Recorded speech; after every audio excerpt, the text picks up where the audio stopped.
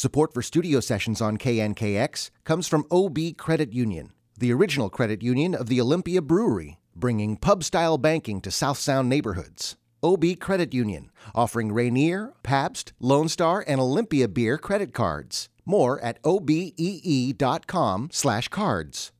Let's hit it.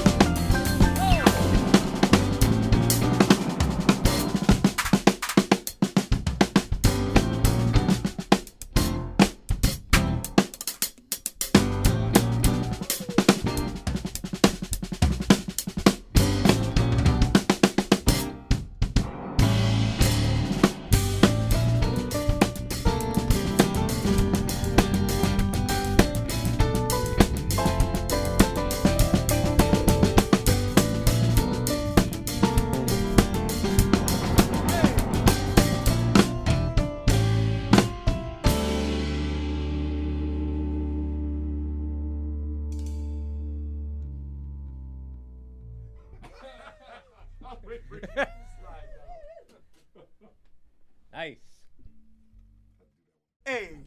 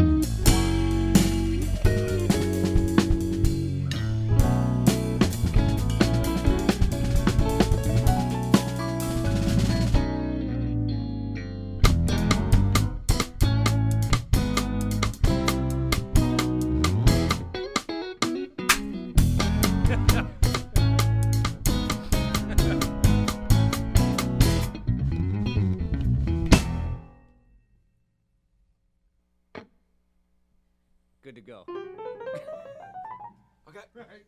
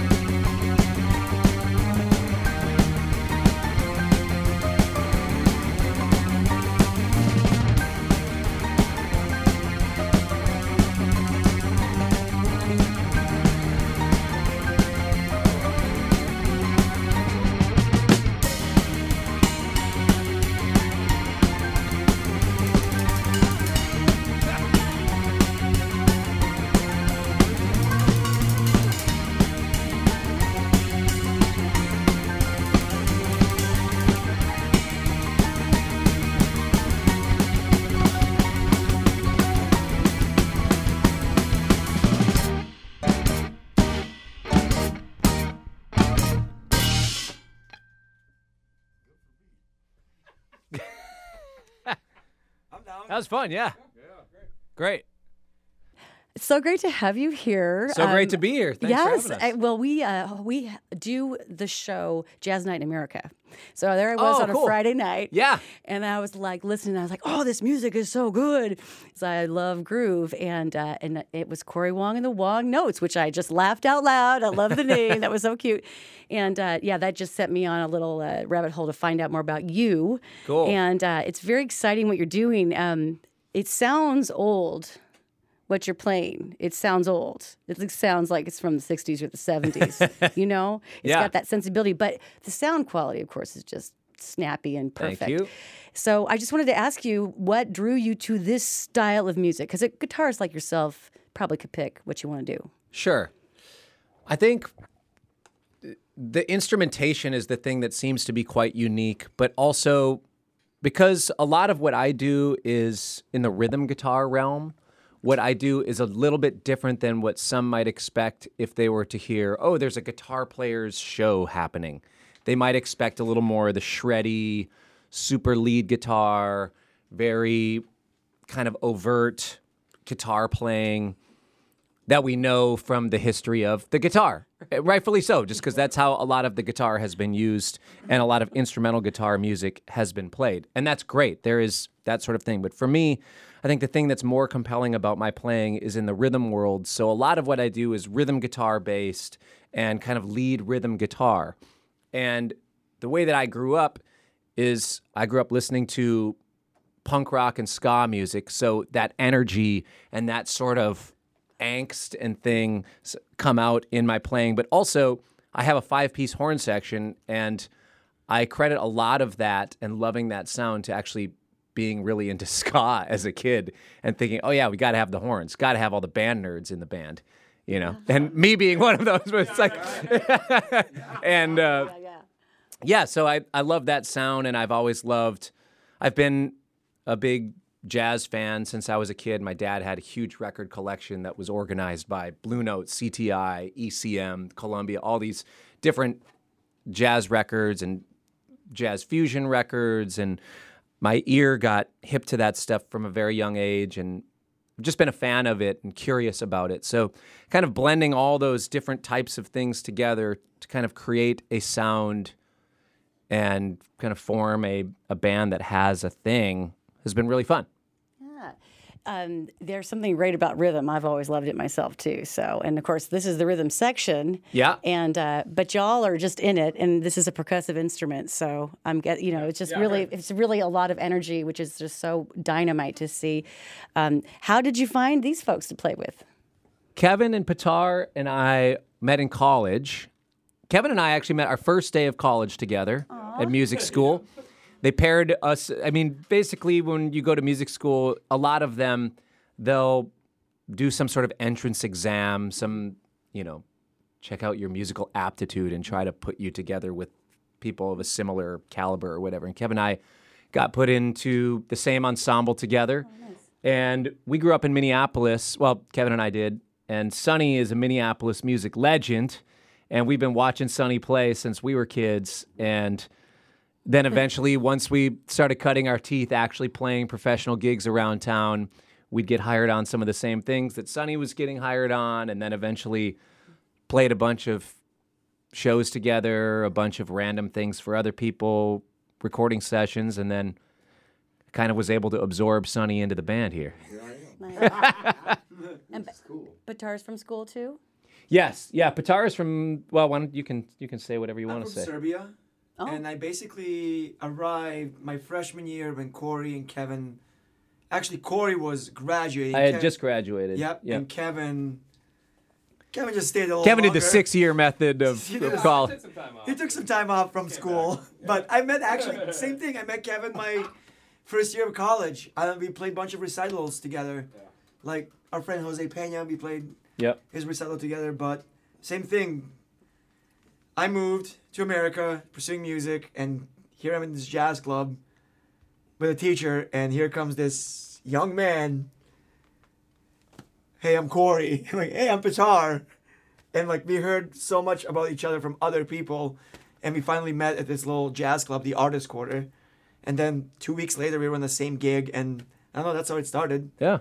And then we all saw Sonny kind of at the same time at this staple called Bunkers Bar in Minneapolis. Yeah.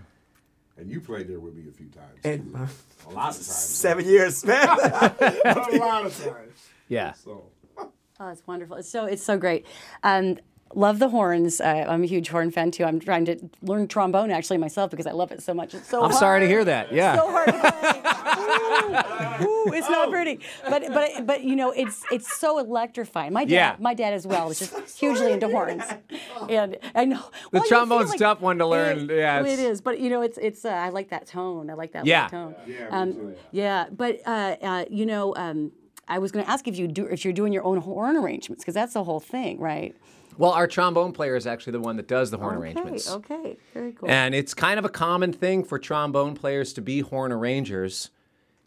And I think it's because there's less trombone gigs in the world, and it's a way, it's this extra skill set they bring to the table. And I think they'd be the first to tell you, like, yeah, if there's anybody in this section who's going to go first.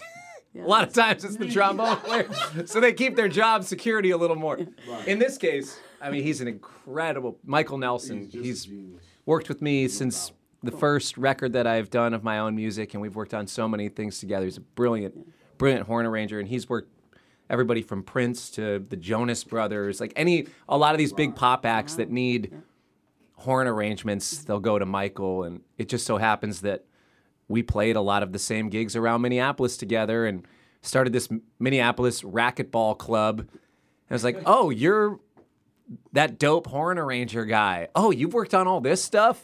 Cool. And he's like, yeah, and you know. Keep this ball. It was just this sort of thing where, you know, it actually was a lot of, and like all of us, it started with a lot of friendship and then just moved into more serious playing music together and more of a professional relationship as well. So I've read a little bit about you with regard to these songs that you're writing, you're bringing to the world, and lyrics. And you have said, I would like to, I'm paraphrasing, get the audience engaged in a song that has no lyrics. Mm-hmm. So tell me about that. I think we inherently use music for emotional escape, and like I was saying, when I was a kid, playing punk rock and ska was like a way to get energy out. When I would listen to these Green Day or Blink-182 songs, it was like, I feel like I'm a part of something, or like going to Warped Tour, I felt like I was a part of a community or something. There was so much emotion, there was so much of a thing happening, and lyrics are a way that we can really connect in a very tangible way because they're just much more obvious. Like we can hear the lyrics of a song and really relate to the story of that, relate to the person that's singing it or the subject matter that's being talked about or whatever. But I think instrumental music has an equal power, but it takes a different type of listening and it takes a different type of absorbing in the art in a similar way where like going to view a landscape or going to view visual art, you have to kind of imagine the story your own, interpret it in your own way and kind of absorb it in your own way. It's not as given to you right away in the same way that lyrics or poetry is, where we have a different tangible connection with words. There's a different type of connection we have with visual art, with absorbing nature, with absorbing instrumental music. And it's really interesting for me to try to solve that riddle of bringing some sense of instrumental music to the general zeitgeist or the public ear. You know, and I think a lot of areas of the world, it's more popular. In the U.S., it's a little less popular. And I totally get it. There's a lot of reasons why, but it's been a fun thing to just kind of go out and be an ambassador for instrumental music and try to get people who would maybe otherwise not listen to much instrumental music to try to find some sort of connection with what we're doing. Excellent. Tell me about funk. Tell me about what it is about this, what you're doing here that's a little different than... Sonny, I think you gotta... Yeah. What is funk and why do we like to play funk, Sonny? Well, reason funk is a rhythmatic thing based on feeling.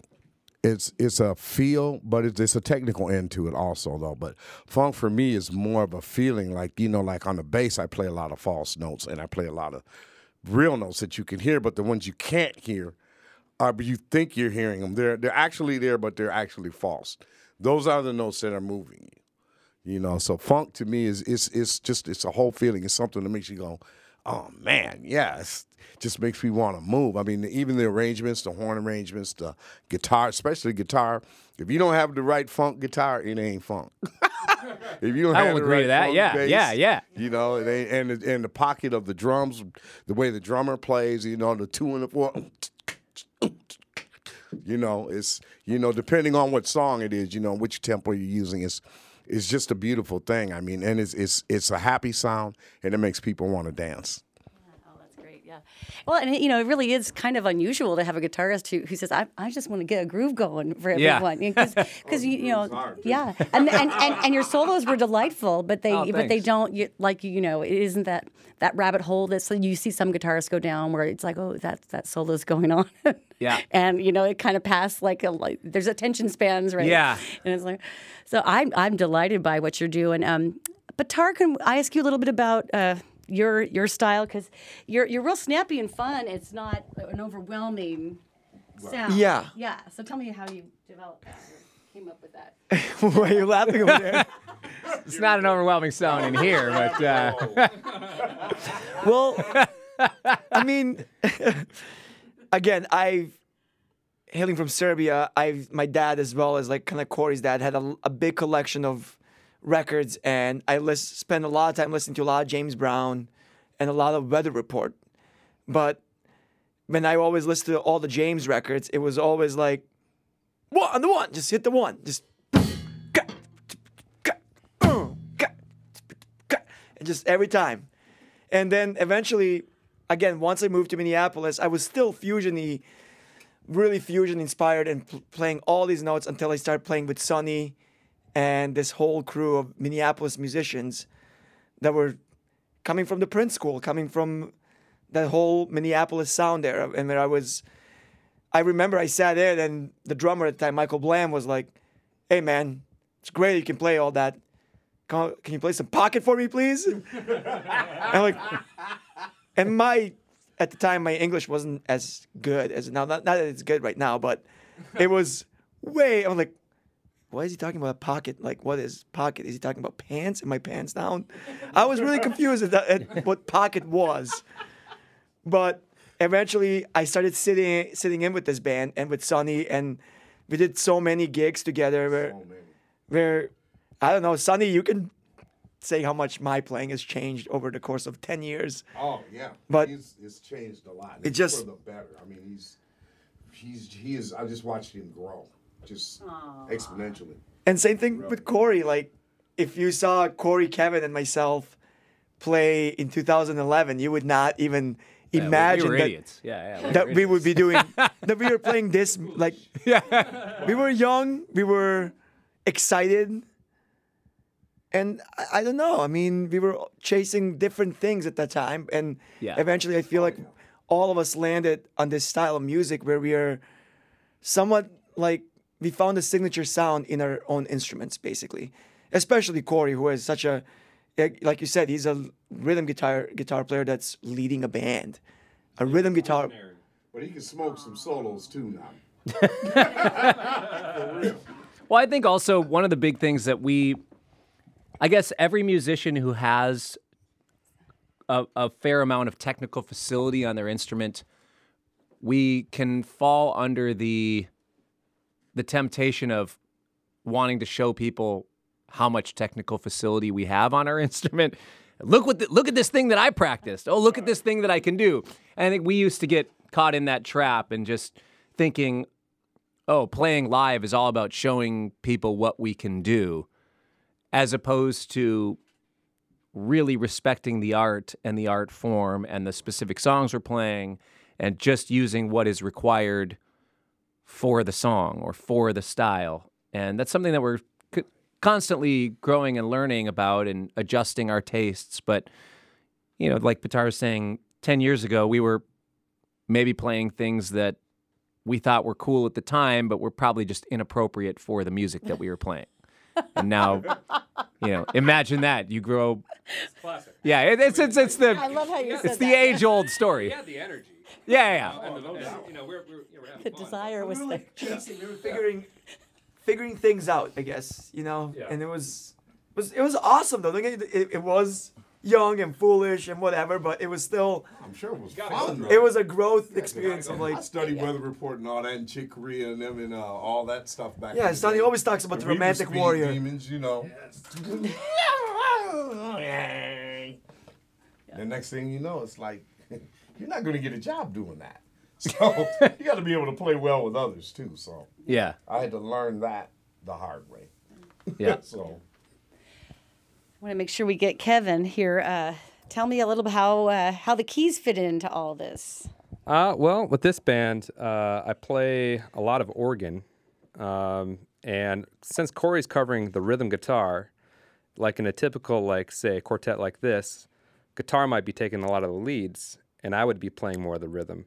Since Corey's doing the rhythm, we have to kind of co-rhythm guitar because the horns are taking a lot of the melodies. So, which leads me to playing, a lot of organ, a lot of kind of pads, synth tones. I'm kind of like a texture guy, I guess, on a lot of songs, just kind of filling in the gaps. But yeah, exploring, with this band, it's a lot of piano, organ, synths, and just a lot of fun little things. Yeah, I noticed you and Corey were like trained on each other for sure. Yeah. Yeah, we got to get locked in. Because you're all the way over here. Yeah, like he's saying, sometimes our roles shift back and forth. Right. Like on a couple of the songs that we play, we'll shift off kind of who's leading something, kind of pass the baton to each other. And that's built into the writing. Also because as much as I love the guitar, I don't love just hearing guitar play things. Like piano's also a great melody instrument. Why not me play some and then pass it over to piano and back and all over the place? Variety, So, yeah, so Kevin and I end up switching off roles in certain things, and we've played together so much over the years that we can kind of anticipate certain things, or Right. he knows my tendencies towards things, so if he sees that I'm going somewhere, he knows when to zig or zag, Yeah. and whether to do it at the same time or go different spots. Yep. And we're always communicating, throughout over the years and throughout the tour, just talking about arrangements and working things out. We're always communicating is a nice way of saying we're always calling each other out. Yeah. Yep. As it happens Lots of ways to when- communicate. Well, tell me if you can think of something real funny or that you can share a story of your work together or an incident, something. It'd be fun to hear something surprising Yeah. people wouldn't guess. Sonny's something like shaking that. his finger like, Something don't that you go could there. talk about. Well, no, I think the thing about playing so many gigs together over so many years is that we end up, like Kevin's, if something is, we're always looking out for each other to be the best that we can be, and we communicate that in many different ways, whether it be positive or negative reinforcement. But unfortunately, I mean, the thing about being from Minneapolis is, for whatever reason, there is a long-standing history of negative reinforcement in the Minneapolis music scene, which I'm not a huge fan of, but it's what we grew up with, and it's kind of how we were conditioned. I mean, Sonny can attest to that from the Prince school and that whole, when he and Prince were growing up, it was already present there, and it just kind of got passed down. So there's this kind of weird thing that we all get, and it's not, I don't know what it is. There's no actual harm that's meant in the way that we're trying to make each other better. But I think some people watching from the outside, if they don't know, they're just like, geez, these guys, what's going on? Do they hate each other? It's like, no, not at all. There was one gig that the three of us were a part of, and the three of us knew each other pretty well, but there was... Are you talking about the Living Color thing? Yes. Okay, yeah, go on. We were rehearsing, and I don't know, me and Corey, this is like our 5th year of playing music together, and we're in the rehearsal, and there's 6 other people that don't know anything about us. They're like, oh, we just hired these guys. And Corey and me we're not going to get in a fist fight here, but we're bickering at each other. Yeah, we're bickering. Like, people thought, wait, Petar called Corey to do this gig. These guys hate each other.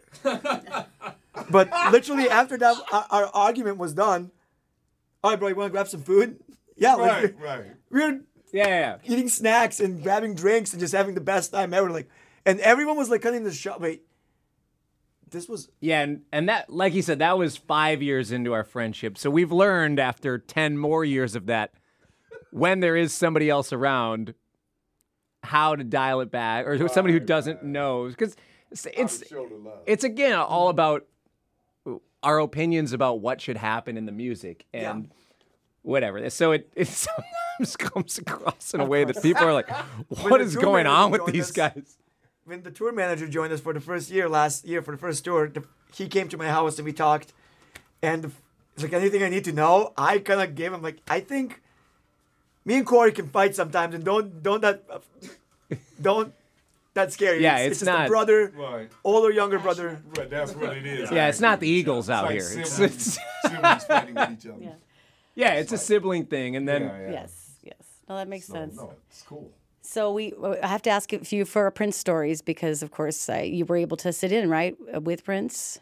Sonny was in his band, and Sonny Yeah. grew up with him. I mean, we all love Prince so much. So When I first got in the group, we cut Diamonds and Pearls like in one day. That whole record, Really? Yeah, we cut all that stuff, man. We did like the basic tracks pretty much in one day. Me and Michael and Tommy. Because he called me because, we had been friends from childhood. And he said, Sonny, you want to join the band? I already had been touring with them when they did the Nude tour, but I was playing guitar with Mavis Staples. And so he was going to get rid of his guitar player for whatever reason. Miko, he was dope too. Hey, Miko, how you doing? I hope you're out there somewhere. But anyway, so when we got back, he called me and said, hey, Sonny, you want to join the band? I said, yeah, why don't you come out to Paisley Park? So I get out there, and the next thing you know, we're just working all night the first day. And I'm like, well, man, Prince, when you gonna let us go home? It's like, man, I gotta go home, man. I gotta take a shower or something. So we ended up recording all of these tunes, and all the years that I was there, we recorded so much music. There's so much stuff that hasn't been released that we did in the New Power Generation. That was the original New Power Generation. That's in the vault still, and I have a feeling it may come out, but yeah, that's my Prince story is. Plus, I just say I miss him a lot. We were really good friends from childhood on till the end. I seen him like 2 weeks before he died, And this man almost got in the band, and Yeah, he was coming out to watch all of us yeah, play he's coming right out to before. watch. He came down to Bunkers. He always was there. I set up a table for him. He called me, son. He set me up a table, and Petar didn't believe we went to see it in Living Color down there. And Petar didn't believe he was gonna come. And I said, he's coming. He's going to be there, man. He's going to watch you play. So next thing you know, here he come, these big body guys, and there he is. Hey, Prince, how you doing, man? Yeah, nah. Said, check out Petar, man. He's dope. So just like work ethic, right? yeah, he's and Corey has that same ethic. He's labor intensive for real, and I really appreciate that about him. He works really hard. And he really respects the music that he creates. And he expects everybody else to do that also. So, and I think that's great.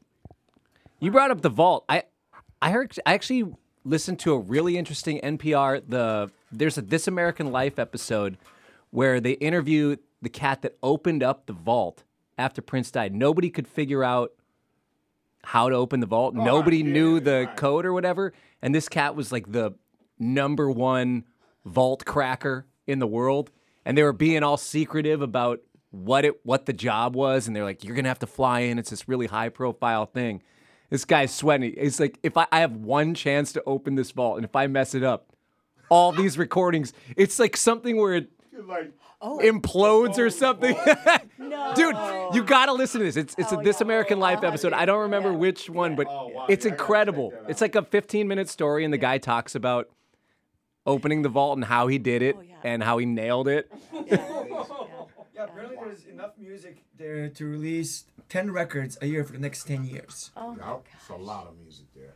just 10 full albums. The ideas A just year. float all the time with Take Prince. All the time. Yeah. Yeah, and actually, we watched. Michael Bland has a DVD of you guys playing some late night thing. It's you, Prince, And Michael. Michael's in his pajamas. It was 4 Michael's in a.m. his pajamas. It's like a 4 a.m. video. Is it Honky You guys Tonk Woman? And what? Oh yeah. Honky Tonk Woman. And is it Lenny Kravitz or something? In Yeah, the Lenny video? Kravitz Yeah, played the whole Lenny Lenny song. Kravitz is in it or something. He just like shows up for half the thing. Right. I was Michael's like, in his what is pajamas. this? I was like, give me this DVD. I want a copy. He's like, no, man. It's not leaving the house. It's like, hey man, it ain't. I hear him now. Hey man, it ain't out. It's wild. I mean, there's so much. And Michael Nelson, the guy who arranges horns in our band, he was showing us, because he was Yeah, arranging we and played together with orchestrating all Prince this stuff. And Also, so He's like- in the band for a lot of years. yeah, showing us all this stuff where Prince was playing these epic guitar solos. And then he wanted Michael to orchestrate around the solos. It's this insane stuff that I can't believe it's not out. I know. I have a feeling it'll probably be coming out. Yeah, I'm sure it will. It'll all eventually. Sometime Yeah. in the future. Yeah. Well, Corey, what drives you? Like, what keeps you going? Because if you are as motivated as Prince, which is what a big compliment that is, and pushing toward it, like, what is it that keeps you going? Maybe it's a combination of reducing boredom and just I don't know what it is. Like, I think certain people are born with extreme ambition for certain things and a deep curiosity. And I think that's maybe part of it, but also I think also, as I find out more about myself being quote unquote neurodivergent or whatever, kind of this ADHD thing where I have certain ways where I kind of constantly shifting attention, but there are certain things that I can have extreme focus on that kind of bring it all together. And that helps, and it helps me like organize thoughts in my head, but also feeling a real sense of purpose in life with music and a real calling to something helps. And like we've been saying throughout this thing, just a respect for the craft of what we do, trying to find what it is about myself that I can express in the world, find what it is with collaborators that I can do. The interesting thing about music is that people expect musical artists to release something, maybe once a year, 18 months, every 2 years, 4 years or something. But if you take a look at a lot of visual artists, or you take a look at people in the TV and film, well, more specifically live TV, like The Late Show or The Tonight Show or those sort of things, they're churning out their art constantly. Or, you look at This American Life, any of those sort of things like we're talking about. So many other art forms are kind of allowed to do a lot more or to be a lot more prolific as far as number of things that we put out or numbers of times that you can explore a certain idea. Like if you take a look at Salvador Dali using a melting clock in more than one painting, or Monet painting lily pads in the Japanese gardens hundreds of times over a decade, late in his career, we don't allow musicians to record the same melody more than once without just being like, oh, you're stealing from yourself, or like, oh, you're regurgitating the same idea. It's like, well, yeah, but so did all these other visual artists. Why don't you allow that in the musical world? And then just the release cycle of things, it's just a totally different thing. So I'm kind of wrestling with all these ideas and trying to figure out what music and releasing music and expressing art in this form looks like in the modern era, especially because distribution has changed so much. So maybe some of the reason why things are normalized in the music world as an art form are because of distribution in the past and needing to be in record stores and having a real record cycle, where now it's just, we could record, like these songs that we recorded today, we could have them up on Spotify literally tomorrow. I could call my DistroKid representative and just be like, hey, I want to put these up tomorrow, and they'd figure out a way to make it happen. It's wild. The songwriters in ABBA, like fascinating documentary I was watching. He's like, we write like a song every day. Yeah. And if we got a good one a month, Yahtzee. And I was just like, I'm a songwriter as well, so I was just like, I just got to write all the time. Yeah. Just fill up notepads, and then, and I had one of my bandmates say to me, well, what do we ever do with that song? I'm like, it's there. It's there if we want to go back. We can grab it. It's not like someone's going to take it. Yeah. But yeah, I love that metaphor with the artist. I think that's exactly right. Just produce. 'Cause we don't know how long we got, so just go. I love it. Yeah. Yeah. Anything else anyone would like to add that I may have missed? That was a great conversation. I don't want to keep you guys too long. Yeah, well, thanks for having us. I wish I got band practice. This was great, though. I felt like I had like a front row. Yeah, you got your own concert. And all my friends are jealous that I got to do this. So thank you so much, guys. Yeah, thanks for having us. Thank you. Thank you so much. Yep. This has been a studio session. Corey Wong, of course, on guitar. Kevin Gastongue on keys. Sonny Thompson on bass. And Petar Janic on drums. And Corey Dubray. I did it. That's that negative reinforcement. And Corey Dubray, their tour manager, has been along. And today's studio engineer, Brian Moynihan. We're so thankful for also the video recording that we're going to have, thanks to Parker Blom on our video. Thanks, guys.